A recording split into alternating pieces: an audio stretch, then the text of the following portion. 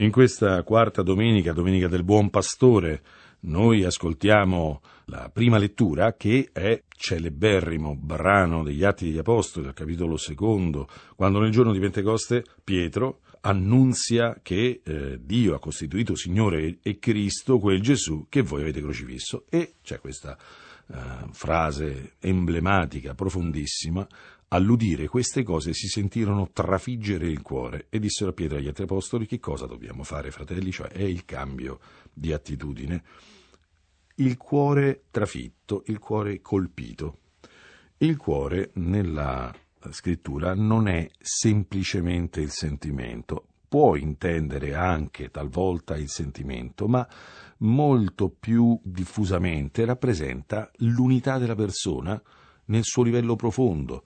È il segreto, il centro dell'essere, ciò che raccoglie pensieri, sentimenti, ma soprattutto lo spirito dell'uomo, ciò che in lui è più nobile, più profondo e più vero. Ecco, più che sentirsi trafiggere il cuore nel senso di sentirlo spezzato, si sentirono toccare. È arrivata questa spada fino al centro dell'essere, cioè furono toccati nel profondo, qualcosa ferì, vulnerò, toccò qualcosa che era la cosa più intima. Ecco, noi nel Vangelo di questa domenica avremo la prosecuzione che è dal primo versetto del capitolo 10 di Giovanni, del discorso che lui sta facendo a seguito della guarigione e delle conseguenze della guarigione, appunto, del cieco nato.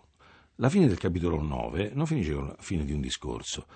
Lui dice delle frasi: se foste ciechi non avreste alcun peccato, ma siccome dite noi vediamo, il vostro peccato rimane. E il versetto continua con: in verità io vi dico, chi non entra nel recinto delle pecore dalla porta, ma vi sale da un'altra parte, è un ladro, un brigante. Chi invece entra dalla porta è pastore delle pecore. Questa indicazione è una indicazione di fatto che da una parte rappresenta qualcosa che è, se vogliamo, legato a un popolo, le pecore, il gregge di cui il Signore è il pastore, dice il Salmo 95, lui è il pastore che li conduce. Infatti sarà questo il tema, che in Gesù si fa presente il pastore di Israele, che è Dio. E qual è il punto? Che però c'è una struttura, che è anche una struttura personale. Si ha una porta, ci sono degli ingressi opportuni. C'è chi non entra dalla porta, chi sale da un'altra parte. Sale da un'altra parte chi è un ladro e un brigante. A chi sta parlando?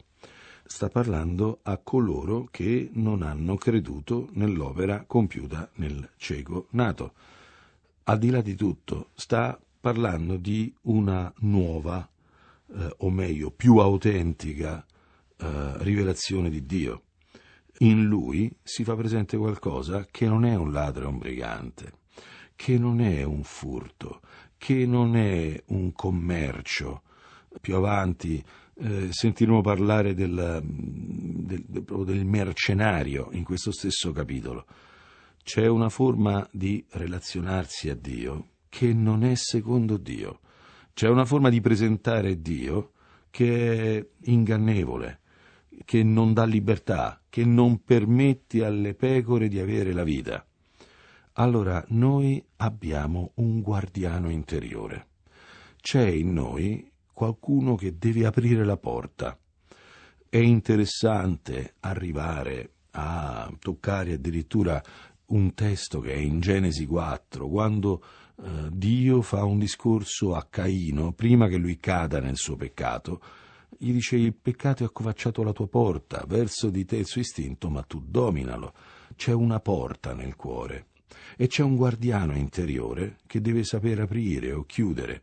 Questo guardiano, in realtà, più profondamente, è proprio il nostro cuore, che apre o chiude. Nel caso della prima lettura, il cuore finalmente si apre a questo annunzio dato da Pietro, che l'uomo che loro hanno crocifisso era proprio il loro Salvatore, e qui c'è qualcuno che, quando ascolta la voce di Cristo, apre finalmente il suo essere e che non segue questa parte più profonda dell'uomo un estraneo.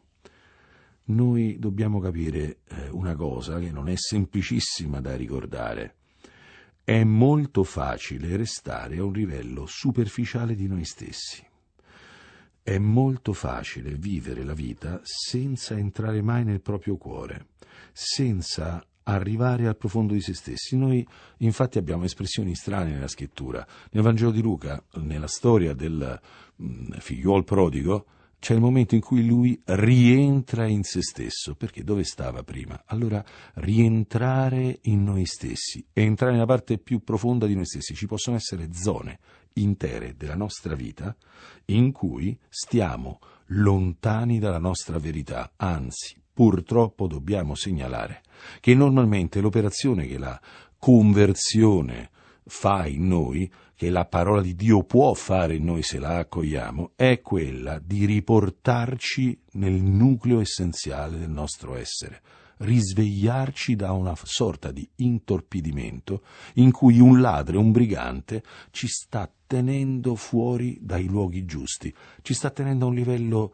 epidermico di noi stessi, o solamente dove viene toccato l'io psichico, l'io meccanico interiore, non la libertà del nostro cuore, il profondo del nostro essere. È interessante che il Signore Gesù è quello che sa parlare con il profondo del cuore, sa parlare con ciò che è più vero in noi. Infatti, l'altra voce, le altre voci, l'idolatria, il maligno, il mondo, la carne, sono in realtà degli estranei. Uno sta dentro quella realtà perché non è in contatto con se stesso, perché non è in contatto con la propria verità più profonda. Gesù è quello che permette all'uomo di tornare in se stesso, di toccare il suo cuore, di avere il cuore trafitto, di avere il cuore coinvolto. Allora, la realtà è che molto spesso noi siamo traditori di noi stessi, noi siamo i ladri di noi stessi, i briganti della nostra esistenza. Il Signore Gesù ci deve condurre a noi stessi e portarci fuori dagli inganni, portarci fuori da un luogo dove siamo entrati in un sistema che non ci porta vita, che non ci dà vita.